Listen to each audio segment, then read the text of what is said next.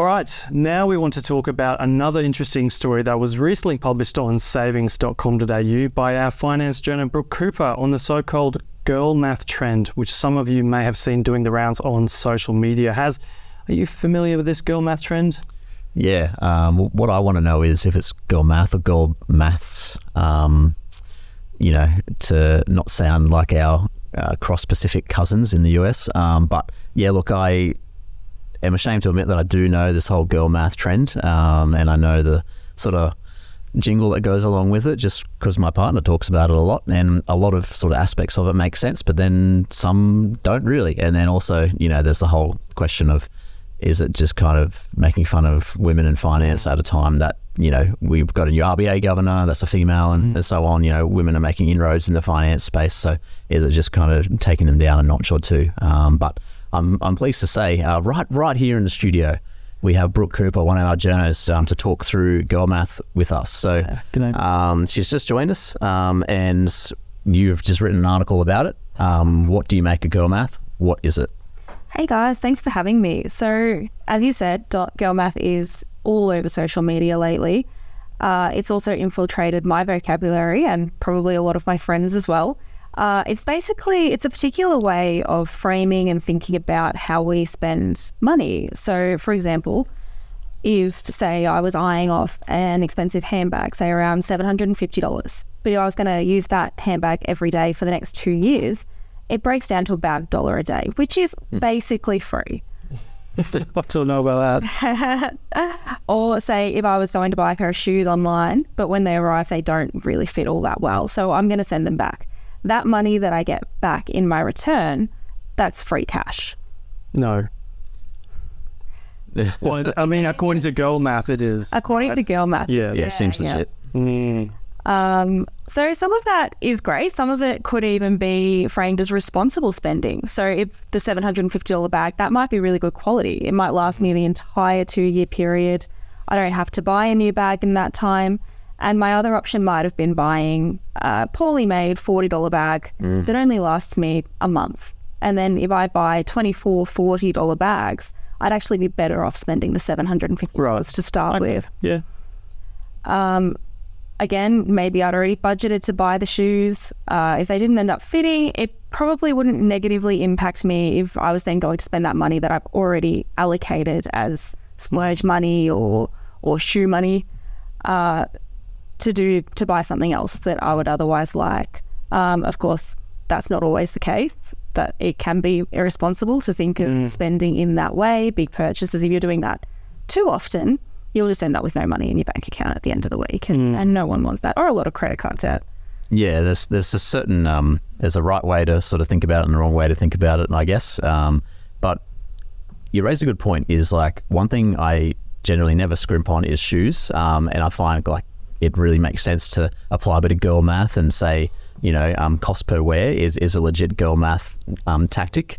That I would apply to my shoe purchases, because like if you spring for more expensive shoes, better quality shoes, they last longer than say, like you said about the $40 handbag, cheaper shoes that might not last you so long, and your feet are going to be in them all day, every day. So it makes sense to pay more there. But yeah, well, like what are your general thoughts on it? Is the whole actual topic girl math, is it kind of infantilizing, women in finance? Is it kind of demeaning? Like what's your take? There are two sides to the coin. Girl math is really funny. It's hilarious. It's great that we're talking about money, that we're opening up that conversation about how we're spending. That has historically been kind of in the closet. We don't talk about where our money goes, when it comes in, when it goes out so openly. So it's great to see that conversation opening up on a public platform like social media. But I do take issue with the quote-unquote girl aspect of it. Yeah, I mean, you can probably tell by my somewhat negative tone towards some of it that I do take a bit of a dim view of that whole sort of trend. But I believe we probably share some beliefs here, particularly on the terminology there. Definitely, yeah. Especially because girl math is so often just a reframing of like irresponsible spending and frivolous spending. It's not always. Sometimes it is, as we said, expensive handbags, expensive shoes. They can be a better investment over time than a cheaper handbag or a cheaper pair of shoes. But you know, a $5 coffee every day, that's not free.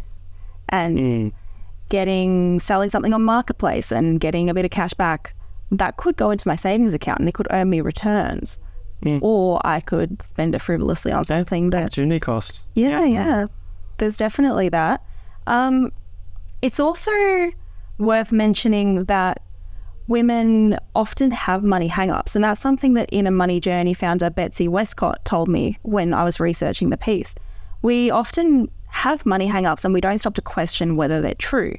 And women typically have less money than men over the course of their careers. We have breaks in our careers more commonly. We do a lot more of the unpaid care when it comes to families and relationships.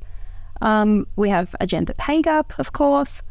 All of those things. So framing what looks like irresponsible spending or, say, silly spending as girly behaviour, that's not going to be helping women's fight for financial and fiscal... Perpetuating negative stereotypes there, yeah. Yeah, it is. I wonder what our new governor, Michelle Bullock, thinks of girl math. You know, if she applies girl math to just monetary policy. Stands up and asks over that. Yeah. I don't know if she'd know too much about it though. Don't know if she's on TikTok or wherever this girl math term is trending. But I guess, Brooke, maybe without even realising I've been applying my own bit of girl math as much as it pains me. I love hearing you say that. Yeah. I mean, just recently, you know, I went to Bunnings. I bought a dog door, so I let my dog go in and out. And then the dog was hopeless with it. She just wouldn't go through it at all. We spent hours and hours, and I ended up having to go back to Bunnings and return it. They gave me, the $250 basically store credit. And, I went to Bunnings the next weekend, and I guess I kind of looked at it like free money, and I probably wasn't looking for the best deals because I thought, I've got $250 right here. I'll just grab that and that and that. So, I mean, is that girl math, or am I interpreting that wrong? That is definitely a form of girl math. Girl math is a pretty broad trend. Right. It kind of encompasses definitely that. So many other things fall into girl math. But yeah, framing it as girly behaviour when, as you say, you're engaging in it. Most consumers, I would say, would engage in girl maths. There's little justifications of making purchases at the end of the day. Yeah. And saying that the more frivolous aspects of that is girly, that's quite condescending, particularly because women have been found in multiple studies to be often better with money than men. We make better investments, better returns, even though we're less likely to start in the first place because we fear losing money more often than men do.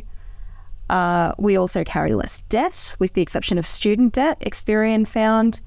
And women are tightening their belts more when it comes to the cost of living crisis. We're cutting back on our spending more often, making more considered purchases. So framing girl math or frivolous spending as girl math, it's not doing anything for equality and for women's confidence when managing their finances. That's often lower than that of men. So yeah, boys could definitely use girl math too and make it boy math. Yeah, I certainly do. You know, I was in Bunnings myself the other day, and I had to exchange a gas cylinder for another one. And so I got a refund, and then the other gas cylinder was like $19 more. But all I paid for gas in the cylinder was only $19. You know, boy math right there. So. Well, yeah. I mean, I guess there's upsides and downsides to it, but I think definitely one of the downsides is using that term, which, as I said, women, don't sell yourself short. Yeah, absolutely. Yeah. Thank you so much for this interesting chat about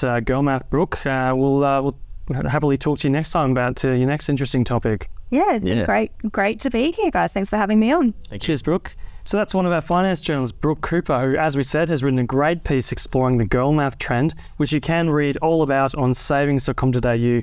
We can also find plenty of guides, features and breaking news on all the trends in Australian consumer finance.